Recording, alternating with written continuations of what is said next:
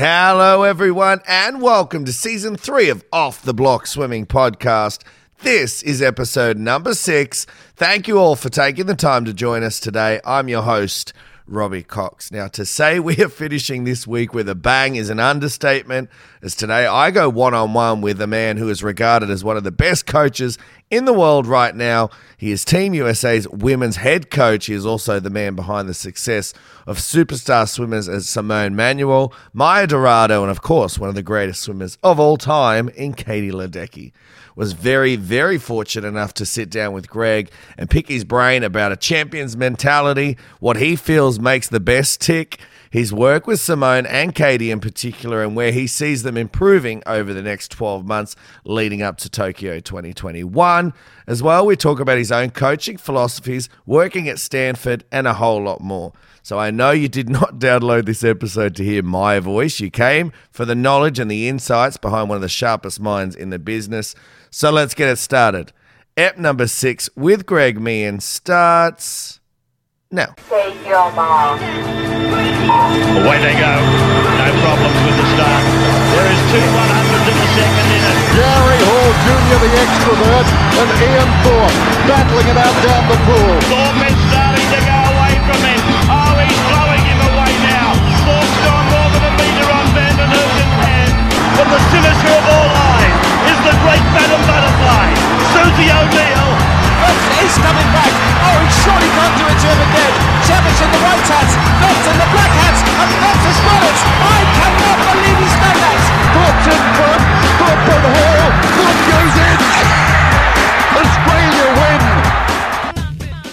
Joining me today on the show is the current head coach of the USA women's team, and in his own training program at Stanford University, he coaches superstar athletes Simone Manuel, Taylor Ruck, Maya Dorado, and one of the greatest swimmers of all time in Katie Ledecky. It's a massive welcome to Off the Block Swimming Podcast to Greg Meehan. Greg, how you going, mate? Doing very well, Robbie. Thanks for having me on. I appreciate the opportunity to spend a little time with you. Thank you very much, man. I appreciate the opportunity to wake up early. You've got me out of bed nice and early this morning, but it's good. It's good to get back into practice. Now, firstly, I appreciate you giving up your time. I know, how busy you might be sort of planning and getting back into things and getting things going again. How have things been over there for you at the moment? It's pretty crazy times. We've got coronavirus protests going on over there. Kanye West has just decided he wants to run for president. So it's all happening over there, mate. How have you been? Yeah, to say the least, it's all happening. Been doing okay. It's been a challenge on a lot of different levels, right? I think any one of those things in its own bubble would be a lot to kind of manage and navigate in a particular year. But to sort of have all of them come together has been a real challenge, and I think it's been real hard for the kids. But my own kids plus the athletes that we coach, just that they're.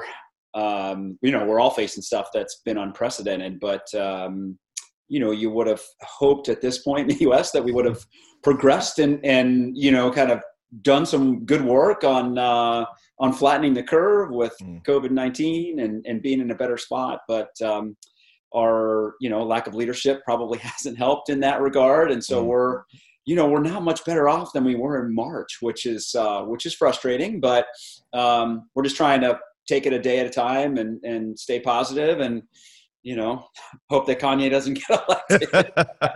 Well, mate, as you said, as we were talking about before, Donald was in and everyone said that wouldn't have happened. So anything can happen. You touched on there about swimming. Are you guys back in the pool yet? Have you been back in for long? What are you up to? Fortunately, Stanford is one of the few university pools in the U.S. that's open. A lot of universities have not reopened their doors yet. So when you kind of look around the country, all the college kids are sort of scattered everywhere, including ours for the most part. But Stanford did open about 3 weeks ago, and we're incredibly grateful. I'm not sure if you've been to our facility, but it's spectacular. We've got 2 50-meter pools, a 30-meter pool with a bulkhead. We also have a separate diving well. So we got a lot of water and a lot of aquatic sports here. Yeah. Water polo, artistic swimming, men's swimming, women's swimming, diving. So we've got kind of the full range of things. So right now we just have a very small group in the water. It's 4. We're getting 2 more back this week. We'll have 6 in the water by the end of the week. But most of our college kids are kind of staying home and training with their home club teams, just, for not wanting to travel and being in a spot where they can control the variables a little bit more. Mm. No, I haven't been over to your facility, mate, but if that was an open invitation, I'll certainly get the missus together and we'll work out a trip maybe sometime next year when it's all calmed down. There you go. You mentioned there's some of your athletes aren't back yet, and I know in the college systems, a lot of those guys are from different countries as well that come over and train with you. Have those guys gone back? Are they in their own sort of countries now at the moment as well? Yeah, we've actually on the women's side, the men's team has a couple more international kids, but we only have one on our roster. That's Taylor Ruck, and she's somewhat international because she represents Canada, but she grew up in the U.S. In the state of Arizona, and so has kind of spent the majority of her life in America. She's back in Toronto now with the HPC up there, and the rest of our roster is actually all U.S. kids, and we've just felt like we've had a good run of some of the best U.S. kids and piquing their interests. And because we have our kind of a limited roster, we've got 22 swimmers and 4 divers. We're kind of keeping things tight and connected, and so it doesn't mean that we don't keep eye out and pay attention to what's going on internationally, but as of right now, we've been mostly domestic. Mate, unprecedented times with the Olympics being pushed back and all the restrictions around training, and depending on where in the world you sit, depends on what those restrictions are. If Tokyo does go ahead next year, what do you think some of the keys are to ensuring athletes are going to be both physically and mentally ready to go in a year's time? Yeah, that's a great question, Ravi. I mean, I think the mental piece is maybe the more significant end of things, especially with the age of athletes that we're working with here. While it's been certainly a challenge for teenagers, I think there's a greater challenge for those who are in their early 20s to mid 20s and trying to figure out their plan. In our program here, like, we're pretty organized and like things are just planned out. And when we're in this type of situation, when we never know what the heck's going on, and we're constantly having to adapt and adjust, I think that weighs on their mental health. And so really just trying to do the little things to stay positive, to stay encouraging, to really focus on the controllables.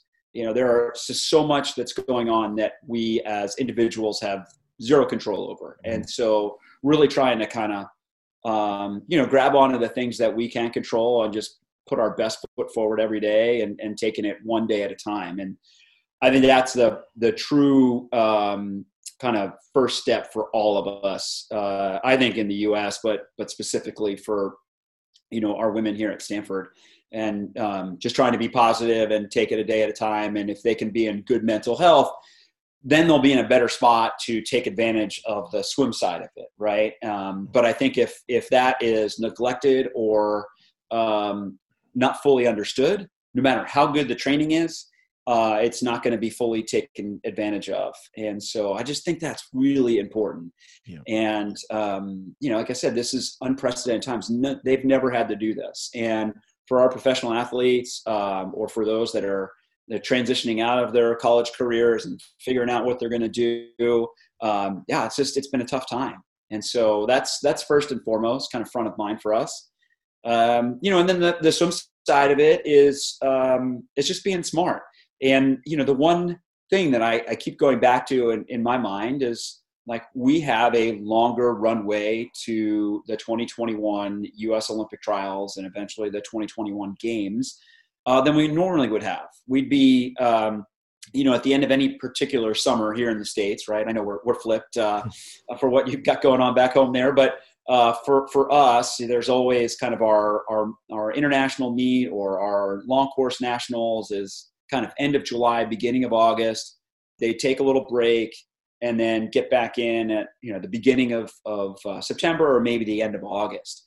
Now we're getting back in now. Some have been in for a little while.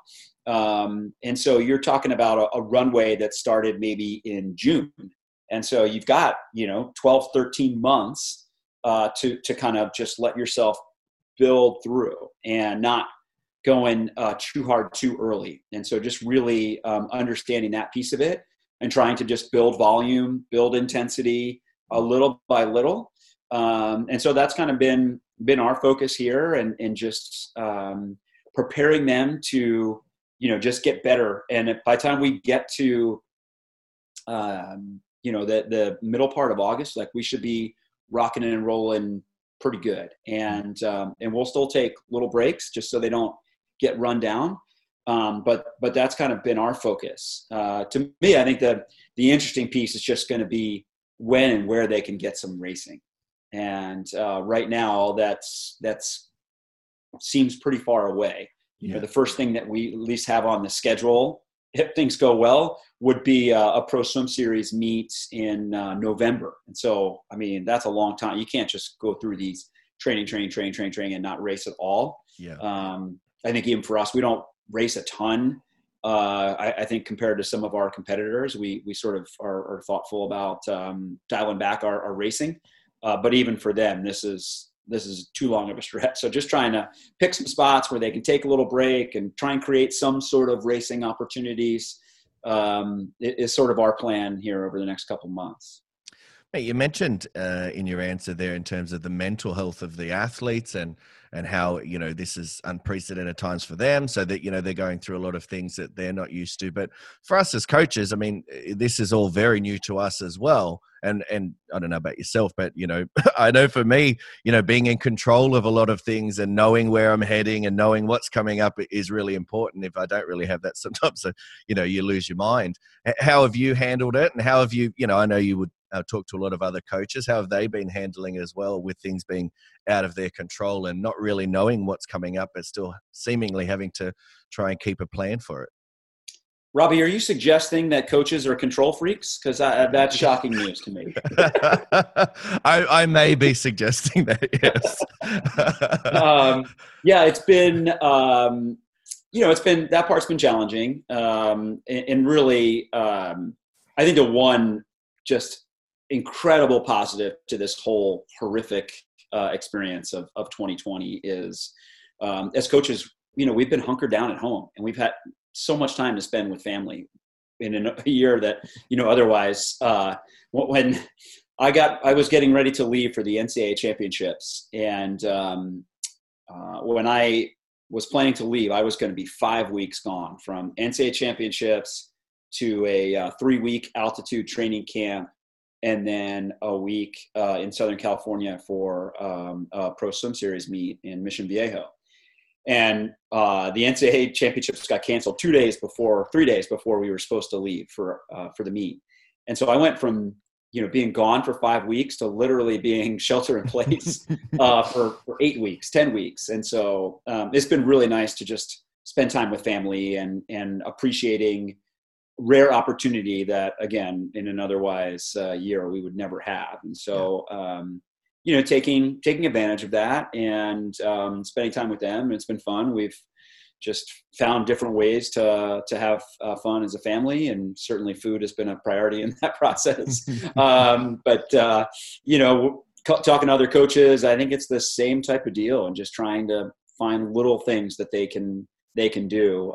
For me, it's been just consistently working out. I've really enjoyed just getting into a routine that I haven't had in years. I mean, I'm probably in better shape now than I've been in the last 20 years. And so that's been really fun. And that also, justifies my eating later in the day.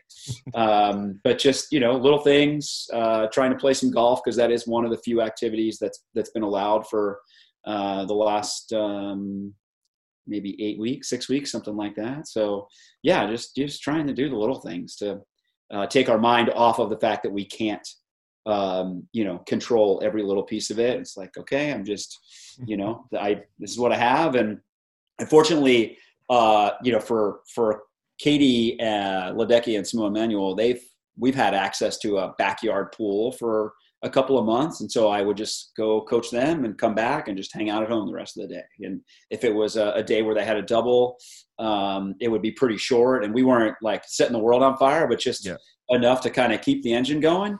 But still felt like I had tons of time to just be with family. Mate, have you been without being able to watch sports? I know you're a man who likes his sports. Yes, I love sports. Oh man, this has been hard. I will say the last couple of weeks with having, so professional golf has been back on TV. They're having here in the US on what they call the PGA Tour. They've had events without fans, but they're televising them. And so, getting to watch some of the best golfers in the world still play golf has been quite enjoyable. So I've been watching that and finding myself just kind of in the moment of enjoying the live sporting events, which has been hard to come by. Tell you what, yeah, we missed it ourselves. Rugby league is what I like to watch, and that's just been back for the last, say, 4 or 5 weeks, which has been great. No fans, but they're slowly starting to come back. I know for you guys over there, you probably equate football over here like Aussie rules and stuff like that. That's starting to come back too. So it is good, much the same as yourself, Matt. I love sitting down on the weekend and watching a little bit of sports. So it was definitely tough when there was nothing on. I mean, there's only so many weekends where it's nice to sit with the wife, and I've got a 1.5-year-old daughter, so we'd put Disney Plus on, and that was nice for a few weeks. But after that, I was like, can we get the footy back on now? Nice to watch a game.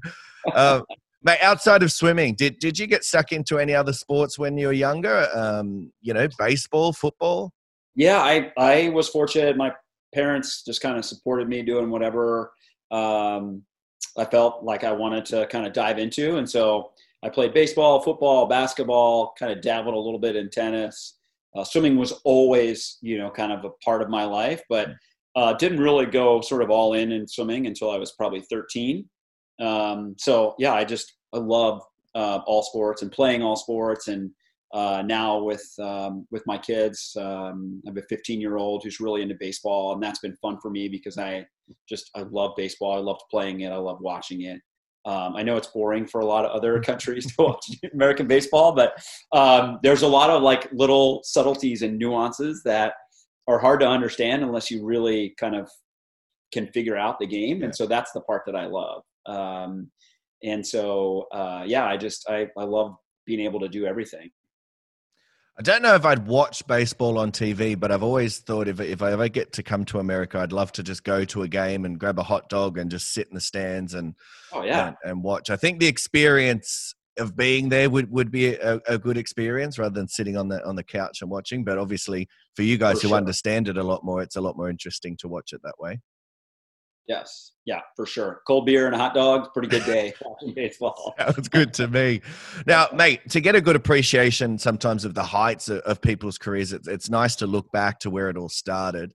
For you, I know you were a swimmer yourself. How did you get involved in the sport? And talk to us about your own swimming career, because I know you're a pretty good backstroker. Pretty good is a very nice term, Robbie, but I was a backstroker.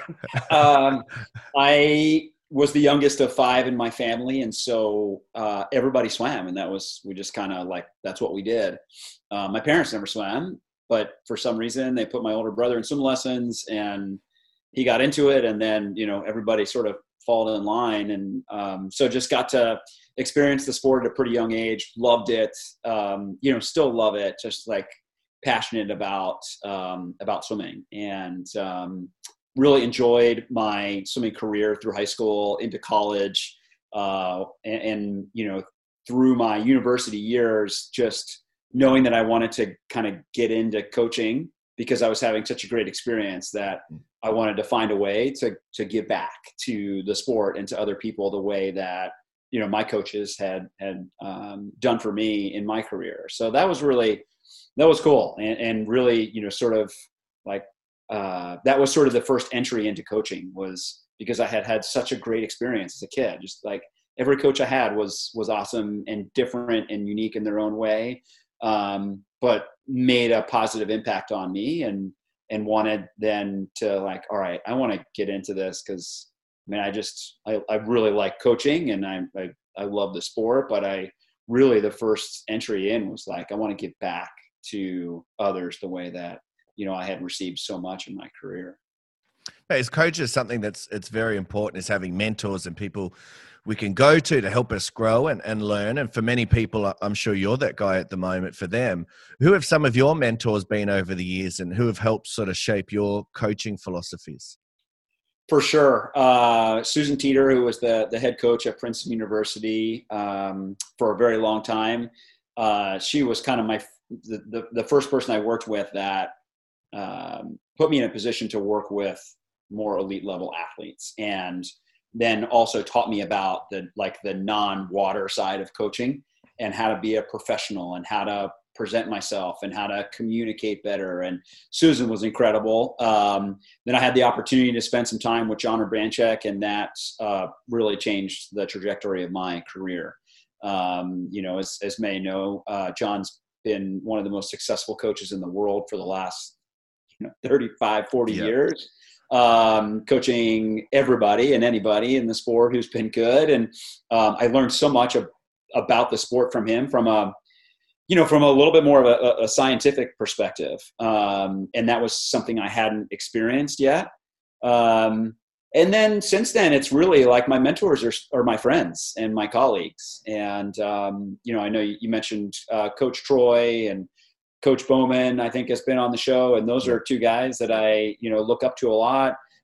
Dave Durden at Cal is a very good friend and colleague. And so, you're just kind of engaging in conversations casually about the sport and swimming and how to be better. And so those are, some of the people that have really impacted my path. And I'm sure they're going to still continue to impact my path. Was there a point in your career, mate, where you started to feel like you had a good grip on your coaching philosophy and what you felt was the right path in terms of, developing talent and working with those elite athletes? Or do you still feel at the moment that you're constantly looking for a way to grow and to improve that philosophy? Probably both, right? I mean, I think at the end of the day, at some point you have to be confident in yourself and your abilities to coach the best. And I would say I, probably started that as I was wrapping up my career at my coaching time at UCLA, which was kind of circa 2005. And I was an assistant coach at that time, had transitioned to my first head coaching experience. But at the same time, I am constantly, I don't want to say I'm constantly evolving because that's kind of cliche, but yeah, I am constantly reevaluating and understanding that like the athletes are changing and what they need is constantly changing. Just, it's a different generation than it was 20 years ago, 10 years ago. And so just kind of understanding that piece and how to tap into this next crew of athlete is probably something that, I hope I don't get stale on it. Cause that is like, all right, we've got to figure out a way to reach these kids, to motivate these kids. It's different. You can't be a yeller and a screamer these days, at least in the US. Like that loses its effectiveness pretty quickly. And so how do you kind of motivate these kids to believe in themselves and to be able to like do the same level of work? Because I would say the level of work hasn't really reduced. Just what it looks like is maybe slightly different. But just kind of finding ways to connect with them. I would say that's probably the biggest thing. It's like that connection with your athletes is more important now than it's ever been. Nobody just comes in the door and like does everything that you say without question, start to finish, over the a year or a career. It's much more a collaborative partnership, especially with the ages that I'm working with. I'm working with 18 to 22 year olds for our college team. And then, we have a couple of professional athletes, but they're 23. And so they're not really much older, 23, 24 coming up here soon. So just really trying to create that partnership with them, so that they feel like there's buy-in from us on them holistically, and then we kind of figure out ways to press. So that's kind of my sort of long answer to that one. Mate, something that us Aussies don't really have a great idea on is coaching in college systems, and you've been very successful at that there at Stanford. Give us a little insight into, firstly, how difficult it can be with all the moving parts to stay on top of everything and still go and have success, and how much do you enjoy that sort of team camaraderie part of it all? Yeah, I love it. That is what gets me out of the bed every day. I mean, that is like, I get fired up to help our team compete to win national championships. Like, that is the thing that I get most excited about. And it comes with challenge for sure. There are certain rules that probably don't make a lot of sense back in Australia or most of the rest of the world, but there are some rules in place in terms of number of staff that you can have. So, for instance, the NCAA limits our coaching staff to 2 full-time coaches. We do have a volunteer, but so there's a lot of moving pieces with our team for a very small number of coaches. So we're just trying to kind of wrap our heads around that. And so it comes with challenge. Recruiting is a huge piece of being a successful collegiate program, but not just finding the best athletes. Like, that's the easy part. The trickier part is just finding the right ones that are going to fit in well with your program, your team culture on a personal level. Like, can we communicate to be successful? So those are some of the challenges in just trying to like do that while you're still coaching every day. Because I'm talking with 15 and 16-year-olds, and it just, I think it's earlier than it should be, but I don't make those decisions. That's way above my pay grade.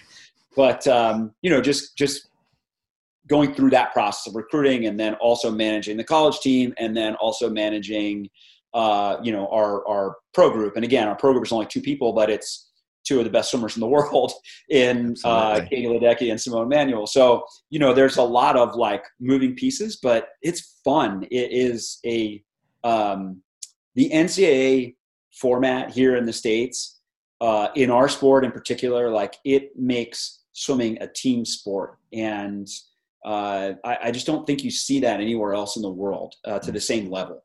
There's obviously an individual component to swimming. You have to stand on the blocks by yourself. You can't have somebody go in your place. But at the same time, like, it just brings everybody into this team thing where you're racing for points. And I my guess is that the rest of the world saw a good piece of that through the ISL this past year. Yep. And just the team battles and swimming for points and swimming for your team to a different level than maybe what they were used to. And ultimately, I think it's been probably the majority of the reason for our success from Team USA perspective. Like, just kids understanding the collegiate system, being kind of battle tested, and then as they get through that collegiate season into an international competition, it's, in a lot of ways, it's easier, right? And so that's been really interesting. But it's really fun, and we've been on a good run the last 5-6 years, and I don't lose any like motivation or passion on that. I can't wait to like have our team back and get started for the next season.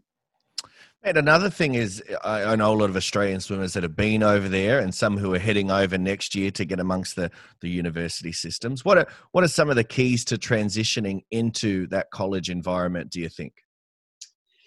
Yeah, it's a great question. I mean, there's of course, there's always going to be, no matter whether you're coming from Australia or a different club team in the state of Texas, there's going to be a physical adaptation, right? And a change and just understanding how that works. But, from a life perspective, I think it's one of the most difficult things. It's like, you're really now on your own for the first time, and you're doing it at age 18, and like, coming into this team environment and recognizing that not one person, no matter how great they are, is more important than the group as a whole. And so, when you have some of the best athletes in the world joining your team who aren't, up there saying, hey, it's all about me. And they're saying it's all about the team. It just kind of gets everybody on a level playing field. And I think that's super important. I think if you get a little too myopic on your own swimming and your own success, that transition then to the team culture is harder. And so, just kind of recognizing that. But I think coming here, especially if you're coming from overseas, where your whole life is changing, it's a good time to just sort of redefine yourself a little bit, even as a swimmer, and how you view yourself as part of something that's much greater. Hey, Simone Manuel, what a phenomenal athlete, Olympic champion, world champion, just an out-and-out superstar of our sport. Talk to me about your partnership with Simone, and how have you seen it progress from maybe the time you first started working with her until now? It's been pretty awesome. I think I've now coached her for 6 years, which is about as long as I've coached anyone in my career, coming up on year number 7. And I love Simone. She's just sensational in every way. And I think it really has been a true partnership. While she trusts me, I also trust her a lot and ask for her feedback on things all the time. And so we're constantly talking, whether it's stroke technique, weekly training schedule, meets, training camps. Of course, I, got all that stuff sort of mapped out in my head, but just being able to talk through some of the finer details of that has been super important. And, she's a pretty rare breed in that, she is, she's a sprinter, obviously, as you said, world champ, Olympic champ. But trains on a different level. She trains and always has trained more, from a middle distance perspective, and she's not afraid of the work. And so she really has just embraced the process of what it takes to get better, and just has that mindset that is just like killer instinct, especially in racing. And you've seen that, right? Mm-hmm. She wins a whole lot of races that she's not, quote unquote, supposed to win. And that's because of herself and her confidence in what she's doing, what collectively we've been doing. And that makes it a lot easier to coach her. So that's been a really fun partnership. But to see the growth from the first time I started working with her, I wasn't coaching her yet. She was about a month away from enrolling as a student at Stanford University, was 2014 Pan Pacs. She had already, gotten into Stanford. She had committed to coming, but she wasn't on campus yet. And I was a coaching staff member with Team USA that particular summer. By the way, the worst weather of all time for a Pan Pacs. Everybody in Australia is like, I don't know. It never rains this much. It's never this that. cold. Yeah. Oh, it was the worst. Yeah. Anyway, I digress. Had to be an outdoor meet too, didn't it? Had to be in the gut. It did. And she had, had a meet where she struggled a little bit, and seeing the growth from that to 2015 World Championships, okay, we haven't quite figured this out yet, to just sort of personal and athletic growth to the 2016 Olympics, bam, win. 2017 win, 2019 win both events, and swims on a 4x200 free relay. She led off. A lot of people forget that. She led off in 156 flat. It was her best time by over a second. And that was after having done the semifinal of the 100 freestyle earlier in that session. She had about 60 minutes in between. And so just that, she couldn't have handled that in 2014. And so just kind of seeing that growth has been really great. But then, she's also embraced her role in the swim community. Unfortunately, there are not a lot of Black swimmers in the U.S. And certainly, there have been some on the national team over the years, but not many. And so she's been pretty active in trying to educate Black Lives Matter movement here in the States. And it's been really, I don't want to say fun, that's not the right word, but it's been, nice just to see her growth and take on that role as well. Especially during these times, which have been incredibly challenging. Absolutely, Mel. I was listening to a few of her interviews just before we started this, actually, and what was very refreshing was to see the way she took on that role. Like, I think one of the guys asked her in one of those interviews, "Oh, do you get sick of talking about being the first or the only black athlete around at the moment that's successful?" And she sort of said, "You'd think I would, but I really don't," because she sees it as an opportunity to inspire people and to create change. So I think tip the hat to her on that. I think she's an absolute champion in that. You mentioned in one of your interviews that she's probably the most naturally gifted athlete you have in your program. Have you seen her do anything in or out of the pool that just sort of made you shake your head and go, wow? Well, I see her do stuff in the pool all the time that makes me shake my head. Out of the pool, no, I mean, I just like how she moves in the weight room. She just is very athletic. So any kind of strength movements, lift movements, she's kind of getting back into that routine, because that was the one piece that she hasn't really had access to over the last 3 months. So kind of getting back in. She was laughing the other day because she knocked her head with a bar doing a clean movement last week. It's just a little out of practice, but yeah. She's incredibly athletic just in how she moves and how she jumps. And I think of all the athletes I've ever worked with, she adapts to stimulus change faster than anyone I've ever seen. It's like you give kind of one thing, whether it's technical or just even out of the water or a piece of race strategy, like she can make a change almost instantaneously. And it doesn't always stay, right? And so you have to kind of reinforce that. But she is able to understand whether it's biomechanics, to be able to like feel it, change it, and that's really hard to do, especially for someone as good as she is. And she's not closed-minded about that. She's very open-minded about like making changes that if it's going to help her. And so that's a thing, like whether we're doing a drill for her starts to get off the blocks with a little bit more power, depending on, the kind of line that we want to hit when she gets to the water, she can just make a change immediately. And that's so hard to do, especially for athletes that are, her age and as successful as she is. Like, she's not afraid to make changes. Mate, off the blocks. I like the little plug there that you put in. Thank you very much. Yeah, I appreciate it. I'll use that as a little grab for all my promos now. There you go. Now, mate, I try not to get too technical on this show, but I can't help but look at the athletes that you work with and see, I guess, a vast difference in terms of maybe events and distance and stroke. So I'm interested in how you make that all work. I mean, you've got your fast twitch athletes such as Simone, but I know you mentioned there she does do a bit of work at times as well. You got Taylor Ruck, but you've got your more aerobic athletes with Katie and Maya Dorado. Without giving too much away, give us a sneak peek inside your program and I guess all its moving parts. Yeah, we really try and create a weekly schedule that creates opportunities for them to get better. And like, when their water touches per week is usually 9, sometimes Katie's at 10 water touches per week. And, and they've got their lifting and their dry land and all that stuff. But, through those 9 or 10 sessions, 7 of them there's different groups with different focuses. Sometimes it's based on a very specific event that we want to tackle, or sometimes it's just a category of middle distance, or sprint. Sometimes it's very stroke specific.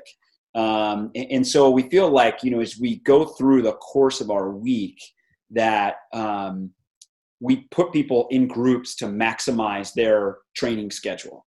So there isn't like this group that you are with every single workout. I mean, most times you're getting outside. There's going to be kind of a main bubble that you operate in, right? But you're not going to do all 9 workouts with the same exact people. You're going to have one where, we get to a stroke day and they do something a little bit different, or, we get to a middle distance day, but some of our sprinters need to come down.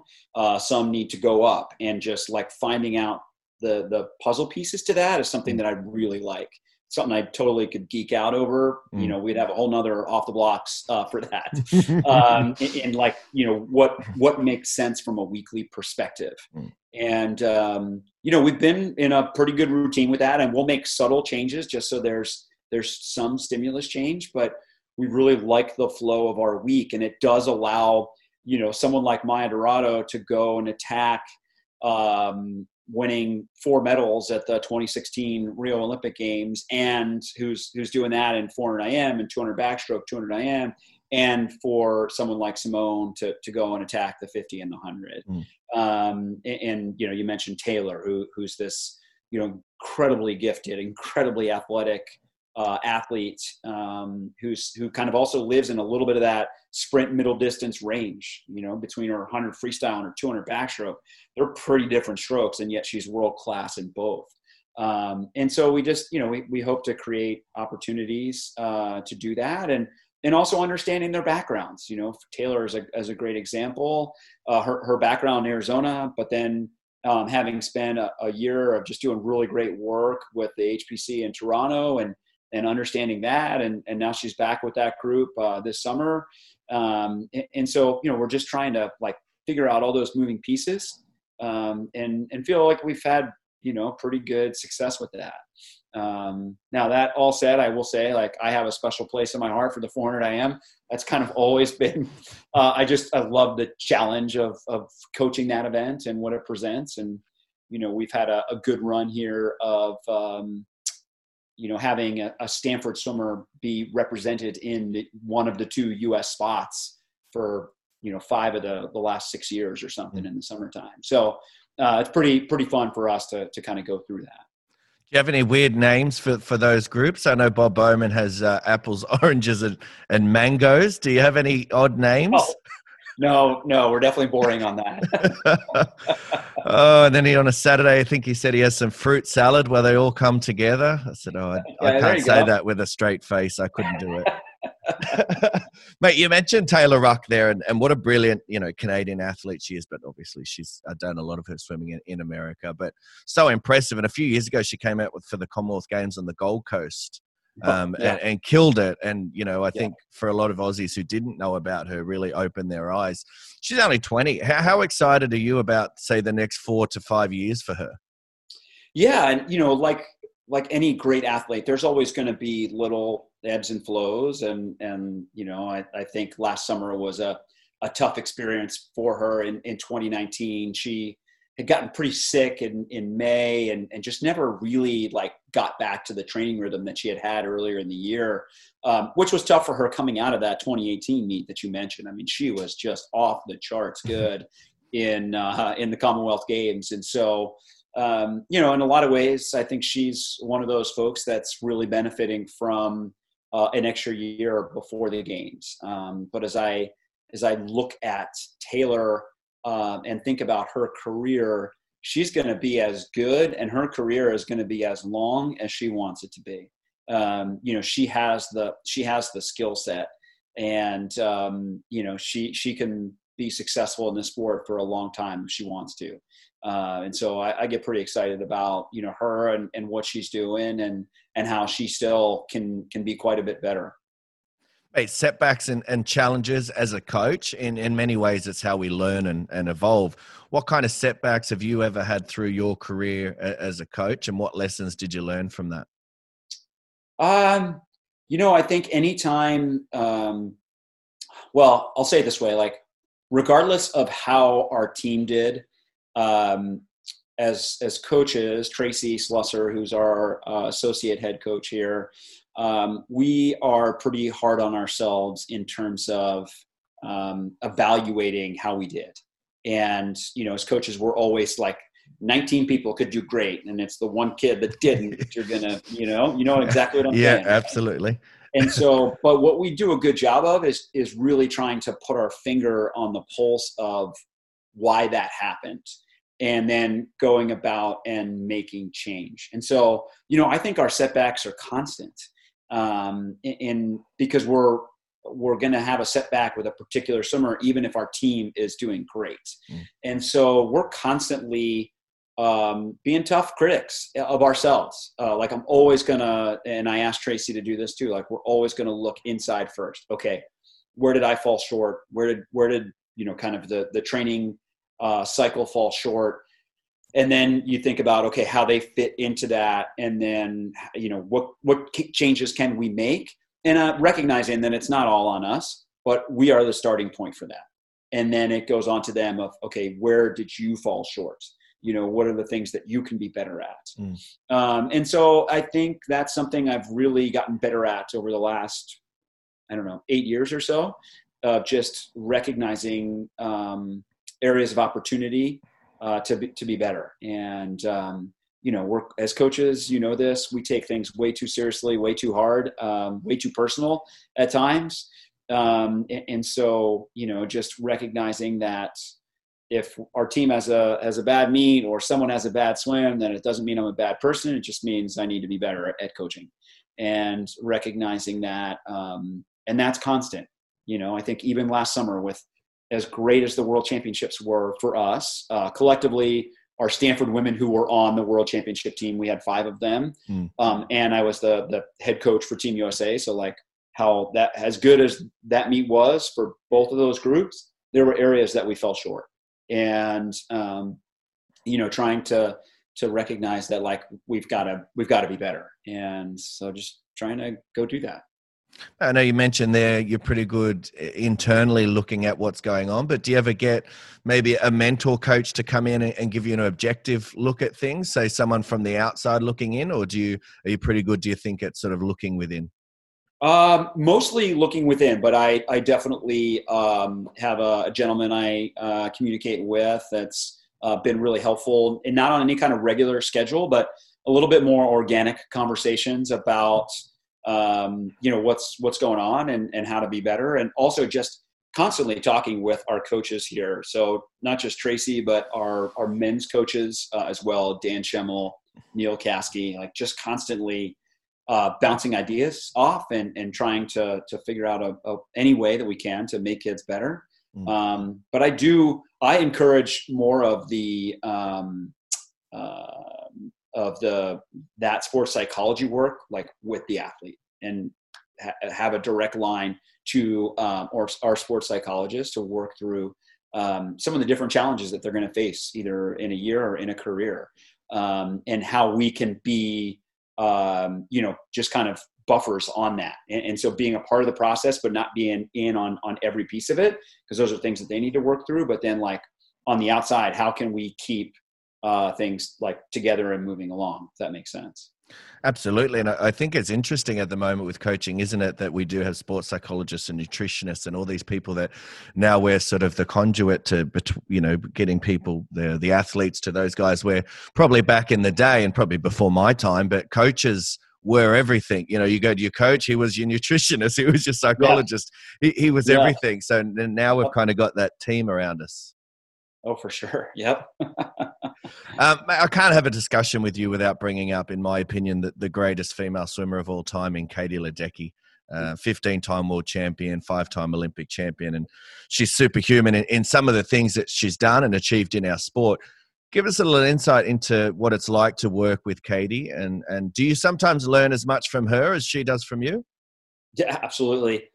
And your description is spot on. I mean, she is just the most incredible swimmer that I've ever had the opportunity to work with, or really even watch. She has the ability to kind of go to that place that most other people, even the very best of the best, like, can't go there. And she's really kind of redefined distance swimming, especially here in the US, and a lot of ways has made distance swimming cool, which I know it's always been cool in Australia, but, we've kind of lagged behind since the Janet Evans era. And it's been fun to see that and how she inspires so many young girls here in the US to, like, get into swimming and to work hard and to embrace it and to be really good in the distance events. And I don't think we're going to necessarily see the impact of that like now, but I do think there will be a wave effect of that down the road. And she's incredible. And I do learn a lot from her. from watching, from having conversation, although Katie is generally pretty quiet. But, you know, having discussion on what she's thinking about and what she feels and what she's, you know, wants to do. I get inspired. Every day. And, you know, she just does some pretty incredible stuff, and you've seen it. Everyone has seen it at competitions, and we're spoiled that we get to see it in a daily training environment. What's she like as a competitor? I know listening to Grant Hackett not long ago on another podcast, and he said that, you know, he looks back on his career and some of the things that he looks back on were his what he called failures, where he might have got second in a race where he thought he should have won. What's she like as a competitor? I know last year she had a very difficult, you know, world champs with illness. How did she handle that? What's she like, you know, when things probably aren't going as well as she would like? Yeah, she's fiercely competitive. I think, you know, the one, and their friendship has really grown over the years, but the one bond for sure between Katie and Simone is they are both just fiercely competitive. And so when we're doing any kind of like 200 freestyle work, where, you know, Katie's kind of coming down to the 2 and Simone's coming up to the 2, and they can just like go at it. It's really fun as a coach. You're just kind of sitting back and you become a fan, you know, and less of a coach at that point. But yeah, I think she handled last summer so well. I mean, that was a really tough deal. She had some of her best training cycles last spring, in the spring of 2019. You know, April, May, June, July, just like building momentum. Every block was a little bit better and a little bit better. And, you know, could kind of tell the last couple days when we were in our camp in Singapore, that something a little bit off, and hadn't seen that in forever. And then sure enough, you know, she gets really sick. You know, I wasn't sure that she was even going to finish her mile in prelims, her 1500. I mean, it was, I was worried at one point. And so, you know, for her to scratch out of an event that, you know, arguably is probably her I don't want to say easiest gold medal, because that doesn't sound, you know what I'm, but yeah, no, I know what you mean there. Yeah. You know, and so, and to scratch out, I think said a lot about just how sick she was. And all she wanted to do was to get back into the meet and inspire her teammates. And so I just felt like she handled that so well, because that's a tough place to be for someone as successful as Katie. And so, you know, we had a lot of conversations as the meet was going on, and working with the doctors and what made sense. And, you know, she comes back and just kind of guts her way through the 800 free relay, which the Aussies had an unbelievable swim, and they out-touched us, and they set a new world record. Our American quartet was also under the old world record, and you know, Katie just kind of willed her way through that. And we always kind of joke that 90% of Katie is better than most of the world. You know, but then she just like feels terrible again after the 800 prelims, and having to then like battle through a race that's not short. And to see her come back on that last 100 to win gold, I just think says a lot. She could have mailed it in after the 1500 prelim and said, you know what, I'm done. I'm just going to sit out the rest of the meet. Yeah. And she like just refused to do that. And she wanted to be there for her teammates to help inspire them, because she had been so inspired by their performances through the course of the meet. And so like that's the, you know, it's the little things that people probably don't pick up on, but I was just really proud of how she handled that. Came out of that summer and had a really great 2019 up until today. I mean, she's just done tremendously well. And I think her last racing opportunity was in Des Moines, Iowa in March. She was 3:59 and 1:54 in the 200 and 15:29 in the mile, just like doing really well. And so we were excited about this summer, and it's okay. We'll press pause and we'll get back to it in 2021. But she is a great example too, I think, of most people. Like, even though she was on a roll, and even though I look at Simone and she was on a roll, like, there are very few people that aren't in a better spot a year from now than they are right now. Yeah. Right. And so like, even though, hey, you were on a roll, like another year of work, another year of making some little tweaks and changes and allowing that to happen over time, you're going to be great. next summer. And so, I feel confident and excited about that. How excited are you for the challenge of, obviously we look at last year in the 400, and I know Katie wasn't at her best physically. She was not well, but Ariane, an Australian swimmer, stepped up and really, I guess made some big strides forward in terms of bridging the gap. And if Katie was at her best, maybe she might have been slightly ahead of that, but still the gap has been bridged. A year from now, Ariane's obviously going to have high, goals and in terms of improving herself. So no doubt it's going to be a race to watch, and I'm excited to watch it. So does that excite you to know that, that's going to become fiercely competitive? Oh, absolutely. And I think, you can't take anything away from what Ariane did last summer. I mean, that was an incredible swim. And just had a great meet in general. Like I thought her 800 even was a pretty good swim for someone that doesn't, go up to that event very often. And Dean's done a really nice job with her in her progression in her career. And she's absolutely going to be better next summer. And so I get excited about, the challenge that presents. Cause Katie knows that she's not going away, that Ariane's not going away. She's going to be there. And, I'm sure it's going to be highly anticipated, but there's a lot that's got to happen between now and then. And for us, just I'm sure I don't want to assume, but knowing Dean and Ariane, I'm sure they have a plan on things they want to attack this year. We're doing that as well, and finding some little things that we're going to get better at between here and next summer. But then you have to get through the U.S. trials. You can't take that for granted. Even someone like Katie.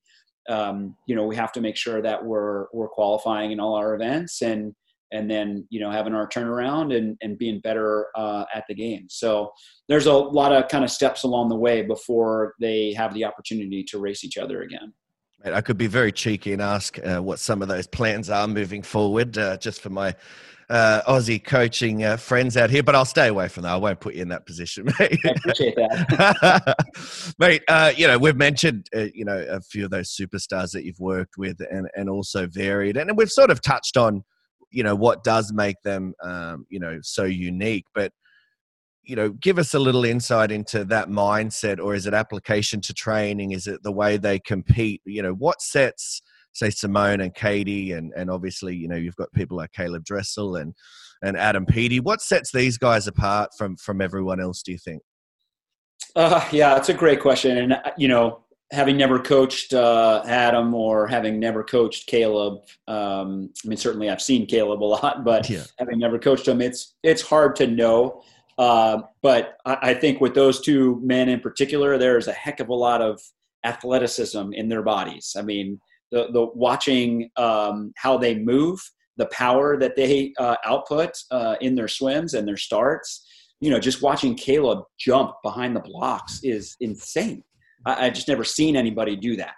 Yeah. And so they're also getting coached up really well. I mean, Mel Marshall, come on, she's done just an incredible job, and Coach Troy with Caleb. And so, it's a combination of things. But I do think at the end of the day, the 6 inches between the ears is ultimately going to separate a lot of folks. And it isn't just in those moments, but it's really in the day-to-day grind. If you can continue to put yourself out on a limb from a training perspective and make those strides and not shy away from competition and really embracing those things, then when you get to those big moments, it doesn't seem so daunting. And I just think that's such a critical piece of it, but it isn't, you can't have, just two of the three. It's like, you have to have the athleticism, you've got to have a good training program, and you got to have the mindset. And I think without, kind of one of those three, it gets tougher. And so, thinking about those athletes and those that I've seen over the years, you certainly, haven't seen some of the best in the world that don't have that like instinct to just go. And I think about Maya Dorado, even in that regard, she's very humble, she's not very gregarious in terms of her personality, and she never talks about how good she is, but like, you do not want to go head to head with her. She'll beat you up. And so, she just has that, like, she's got that switch. And ultimately that's what led to her success in 2016, specifically in the 200 backstroke. Everything that we had done, kind of in that year lead up was for the third 50 of that 200. And that was when she came off that 100 wall and pressed Katinka, because nobody had pressed her yet the entire meet, not to that level. Yeah. And just like, I'm not going to back down just because it's Katinka Hosszu, who's world record holder, one of the best swimmers in the world. But like, she had that ability to push back and not be afraid of that. And so, how many great swimmers do you see that don't have a strong mental fortitude like that? It's, I don't know of any. So, Absolutely. That piece is pretty important, right? But you've had so much success with female athletes and also during your career, you've worked with male athletes as well. What are some of those main differences psychologically have you noticed in trying to get the best out of each swimmer? I know we touched on it there in terms of the universal things that all, swimmers, whether it's male or female, need to be successful. But what are some of the things that you've noticed? And is that something that you've had to get better with over time in identifying things, or have you always been pretty good at differentiating? No, I think that's something I've definitely gotten better at over the years. I don't think I understood that at all when I first got into coaching, and probably not for the first, 10, 15 years of my coaching career. Just, that your perspective changes, and all of a sudden you realize that there are all these other things that are super important. And just like, if I want these three people to just like go all in on this set that we're about to do, I can't necessarily say the same thing to have the same effect. And just like, how am I going to push his buttons? How am I going to push her buttons? How am I going to push her buttons? And, that I think is something I've gotten quite a bit better at, and recognizing the difference for sure between men and women. And, I've coached in an environment where both men and women were on the same team. And I coached in an environment where it was just a men's team. And now obviously at Stanford where it's just women. Understanding and recognizing the differences. And I think that's made me quite a bit better. Talking to Coach Troy the other day, and he was saying that he's noticed a trend in terms of he almost has to deal with the men's side now. The way he used to talk to the female athletes are becoming a lot more, in terms of him having to give a lot more information, a lot more cuddling a little bit, looking after them a little bit more. And the females are now starting to become a little bit more headstrong and dogged and not, needing any of that. And they just get in there and rip in and go hard. Have you noticed something similar? A little bit, but I think it really depends on the person, right? We have a couple of those on our team, but we also have a vast majority who's not that, and just, in being very thoughtful about messaging and what is it that I want them to hear, and recognizing that what I say may not be what they hear. And so I've got to make sure that the language that I'm using is something that they're going to hear the message. And I think that's something that's really important in coaching women. Yeah, I think that's perfect, mate. Now, you've got a family at home, as many coaches do. How do you go about finding the balance between home and work? And for you especially, I'm a full-time coach, but I'm certainly not at your level. So I'm not, having trips over here and trips over there and having to head here for 5 weeks. So how hard is it to find that balance? It's hard. I'm not going to sugarcoat that part of it, but having a partner that is completely supportive, makes all the difference. And I've been married to my wife now for 17 years. And, with our two boys, their understanding and appreciation for why I do what I do has been super helpful. It takes a lot of the pressure off of when I do have to go away, because they get it and they feel it, and they're around our team a lot. And I think that's important. I think if it were, just an entity that they didn't ever see or be around, it would be very different. But because they know our team, they know the women on our team, it's more personal and it's more real. And they understand that these are sacrifices that we're all making because of what we're trying to do as a team for these women at this time in their life. And so that's been really helpful. And but it is hard. It's hard on going away on a 3-week training camp. That's a lot tougher, I think, here for the home than it is for me when I'm on the road, because I'm, busy and coaching and planning and having conversations. And then at the end of the day, there's a little bit of that sort of loneliness that sets in. But I think it's much harder for my wife and the kids here when I'm gone for that long. And so just trying to make sure that, the kids, especially, they understand the why. I know my wife understands that, but I think it's been important that the boys have understood why it is that I do what I do. And then it makes it easier when I have to take those times away. Do you get a chance to have breaks, have little holidays? I know talking to Bob Bowman not long ago, he was saying you went through it was like a 10-year stretch where he just didn't have holidays. Like he just never took a break. What about for yourself? Do you manage to try and get time to? I haven't done a great job of that. No. It's like certain stretches, there's always the next thing. And, and just kind of forcing some holiday. And so, ironically, the one time that we all right, after the games, we're going to Italy. I've never been. My wife loves it there. We were going to do Italy, Croatia. We're going to kind of take a little jump over to Switzerland because she's never been there, back to Italy, and then come home. And it was going to be about 2.5 weeks total. We were going to do that in October.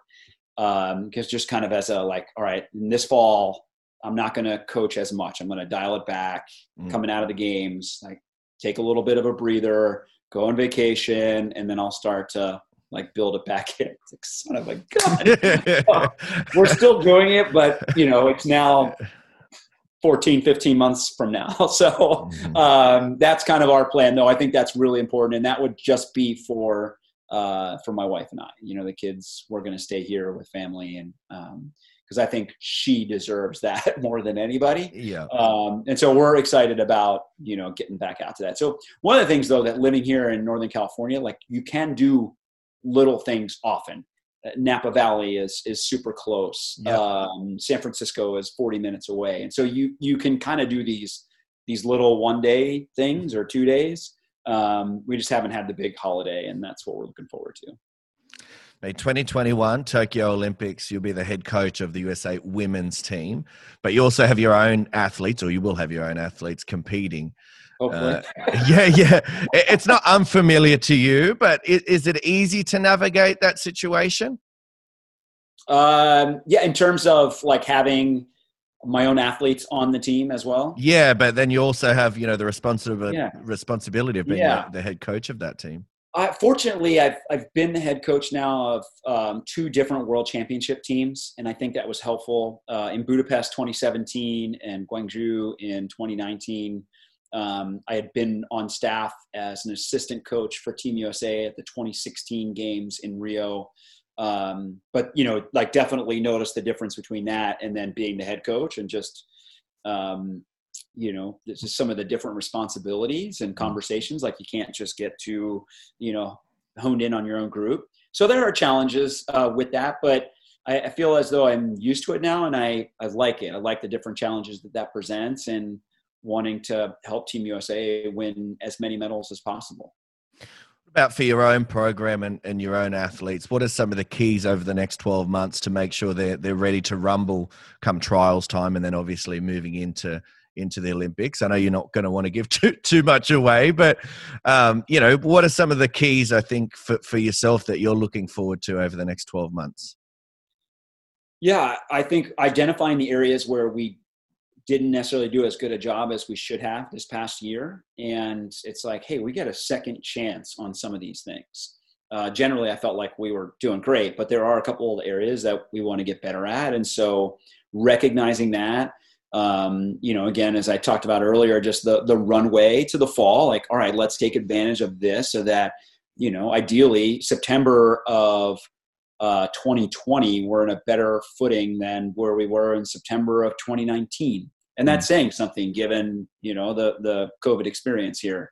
And then the rest of it, honestly, we've got a plan, but it's going to be somewhat dictated by how things go. Just like the games. There's no guarantee that the games will happen next summer. Yeah. I certainly have a real difficult time foreseeing a scenario where we've got folks in the seats and spectators certainly not in full capacity. And so what does that look and feel like? And just starting to kind of think about that. And again, just controlling what we can. As coaches, we always talk to our athletes about pressure, and as a coach, how do you find it? I mean, I've got to be honest. I look at the job you've done, and you'll continue to do, no doubt, over the next 12 months with your program. And you have some of the biggest names, not just in your program, not just in a Team America, but in world swimming. And for a lot of that, there's a lot of public expectations, I guess, that come onto it.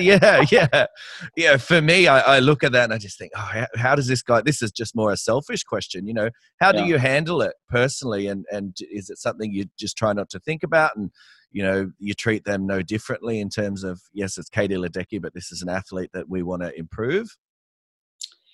Yeah, that's a really good question. And I think somewhat misunderstood at times from people that aren't coaching or have never, kind of been in this arena before, that coaching athletes that are that great, it's not always an easy path, because there are heightened expectations and there is heightened pressure. And, we all, as coaches, we feel that. And I don't shy away from recognizing it, I guess.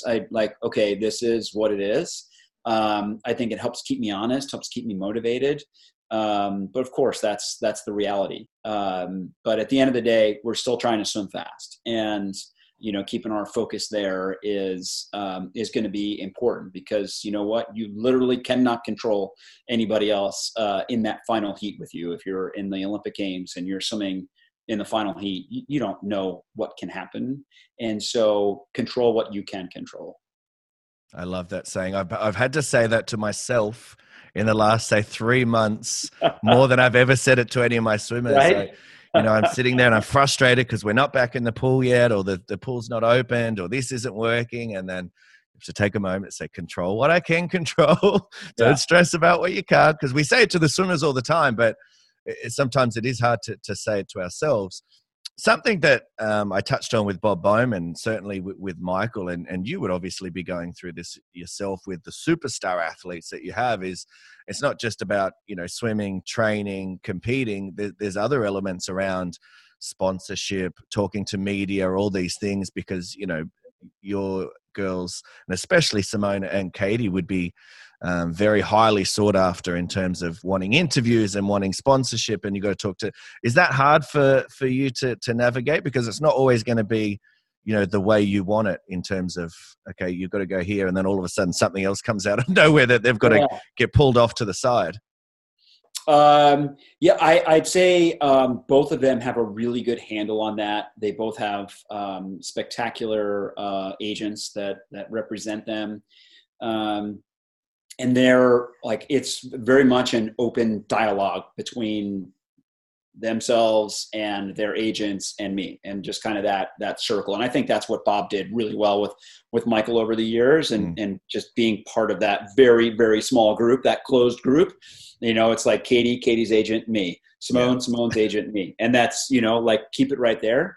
And, the thing that I absolutely just am so grateful for as it relates to this is they value training. And so sponsors are going to work around their training schedule. They don't want to go do a photo shoot in Fiji just because it's in Fiji. They'll be upset that they're missing training. And so they have gotten so good at that part of their life. It's quite impressive, actually. Oh, mate, fantastic. Now, before we get into some less serious questions with you and we finish up here, if there's any young coaches that are listening today, what should they be looking at in terms of trying to build their program? And obviously, you've built a very successful program there at Stanford. What is something that they should be looking at in terms of building a legacy and building a program like you have? That's a tough one to answer, but I'll do my best here. I think, taking a step back and recognizing what the current culture is, what's valued. And if you're somewhere new, recognizing that, and if there's changes, addressing that, or if you've been somewhere for a while and you're wanting to reevaluate. Like the culture piece is everything here, I think, in the US. Like that's what really allows us to kind of do our deal is, and here at Stanford, like there are things that we value that are non-negotiable, you know, and then we have some things that we value where there's a little wiggle room. And then there's things like, okay, just do whatever you want over here. And being consistent in your messaging as a coach is so important. If you waver, and it's not about being strict or stern, it's just consistent messaging. Because if you tell one person this and you tell another person a slightly different version of that, that's where you get into trouble, and things like eat away at your culture. But if you can have consistent messaging on the things that you value as a coach, and it doesn't really matter what they are. What matters is like that you believe in it and that you can then sell it to your athletes. And being consistent with that messaging is really important, because ultimately that's going to then like feed itself over time, and you have to do a little less of it and they'll do a little bit more of it. And so that consistent messaging piece. And then the other thing is just like being confident in what you're doing. And even if you're not 100% sure, like, I think this is going to go well, but I don't know, you have to be confident, and especially confident in front of your athletes in how you're believing in what they're doing, because you're going to need them to believe in what they're doing too. And so, having that confidence, and even if you're going to change or admit like, okay, that didn't work, I need to tweak that or change it. You do it with confidence and always standing confidently. And I didn't understand that early in my career, until I got a little bit older and more experienced, and then really sort of figured it out. I've always been fascinated by that, and I think you're 100% right in terms of how many coaches out there are brilliant coaches, but they might not be great salesmen, so the message doesn't quite always get through. And how many coaches out there might we look at and go, I don't know how great they are at coaching, but goddamn, they're a great salesman, and their athletes are just right behind them, just giving everything they've got, and then the results still do follow. Yeah, absolutely. And you can see that just even with like, you take the 20 best coaches in the world, they're not all coaching the same way in terms of programming or, what they value from a training perspective, the energy system loads, like 20 different probably methods, but their athletes are successful because they believe in what they're doing. 100%. Now, mate, I like to finish all my chats with some less serious questions, Okay. and it sort of gives us, I guess, a little bit of an insight into what you're like away from the pool. So, rapid fire, sort of quick responses, whatever first comes to your head. This is just based around, your favorite movies, your favorite songs, stuff like that. So, what are some of your favorite music to listen to? Like 50s and 60s, so 1950s, 1960s. I'm sort of an old soul, although I do love all music, and I actually try and teach our team about different genres of music that they have no idea. But I sort of love the Frank Sinatra and Dean Martin era, as well as you get into the early stages of Motown. Very nice. Now, what about your favorite movies? What have you been sitting down? Have you gone back over any since you've had a bit of time to be at home? Yeah, a little bit. We actually have introduced our kids to some of the movies that we love. So we went through the Godfather series. Godfather 3 was no good, but the first two were great. Yeah. Just trying to get them to watch different comedies from the 1980s, just, different stuff that's kind of fun and silly. But my wife and I started, actually, ironically, yesterday we started watching The West Wing, which was a show here in the U.S., very famous show about a president, and just contrasting that with what's actually going on is a tough pill to swallow at times, but it also gives me hope for a better future. What about books, mate? Are you a reader? Do you have any books that you might recommend? I'm a terrible reader. I know this is where Coach Bowman is so good, and it is not my specialty. I don't enjoy reading very much, unless it's, kind of a mystery novel of some sorts. But yeah, I don't enjoy reading, especially the self-help books. What about in terms of books? Has anyone approached you to maybe write one or put one out yourself? Not yet, but it may be something down the road that I would, give some interest to. Now, I know you're a man who loves his kitchen and cooking. What are some of your favorite meals? My homemade Italian meatballs, I think can go up against just about anybody's. My mom's side of the family is Italian, and kind of passed down recipe through the generations, and made some tweaks and changes to my own. And that's what I love to make. I mean, I love anything. I'm as simple as cooking steaks on a grill, but my wife makes homemade pasta. And so when you get the homemade pasta with the homemade meatballs and sausage and pepperoni, it's delightful. Mate, you're getting me ready for breakfast over here now. It's breakfast time, but you're making me hungry. And I'm a man who loves Italy. I've been there a few times now, and I love the food over there. I always come back about 10 kilos heavier because I'm just constantly eating. That's the challenge. Yeah, we have gelato for dessert, but on the way home, there's another gelato place. I'm like, well, I haven't had that, and I'd like to have some of that too. In keeping the theme of that, what about countries? I know you probably don't get to get out and explore as much in terms of when you go to these countries, but do you have any favorite countries that you visited? Yeah, that's the fascinating thing about swim coaches. Like, I have been to some really cool places in the world and haven't seen anything. So I did enjoy my time in Switzerland. I spent a little bit of time in the southern part of Switzerland. I thought Budapest was just incredible when I was there in 2017 for the World Championships. In part because they built this beautiful arena, and then they had the water taxi that took us back to the hotel, and we'd get up and walk maybe 500 meters to the hotel from the water taxi station. So that was a really neat experience. But I would love to kind of get back. The only time I've ever been in Australia was in 2014. Again, miserable weather conditions for Pan Pacs, and didn't really have time to get out and about. And that's something that I would like to do. It is so anytime I bring up 2014 Pan Pacs to any of the guests that have been on the first, you can always see the first thing they do is just shake their head and oh, such a bad experience.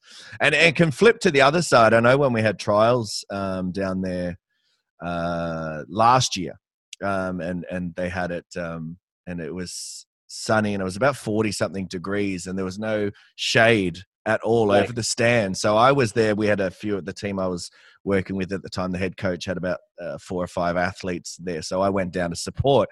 So I'm sitting in the stands with a singlet because it was a hot day, so I wasn't prepared.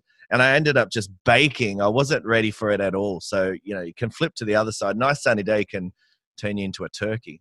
Yeah, absolutely.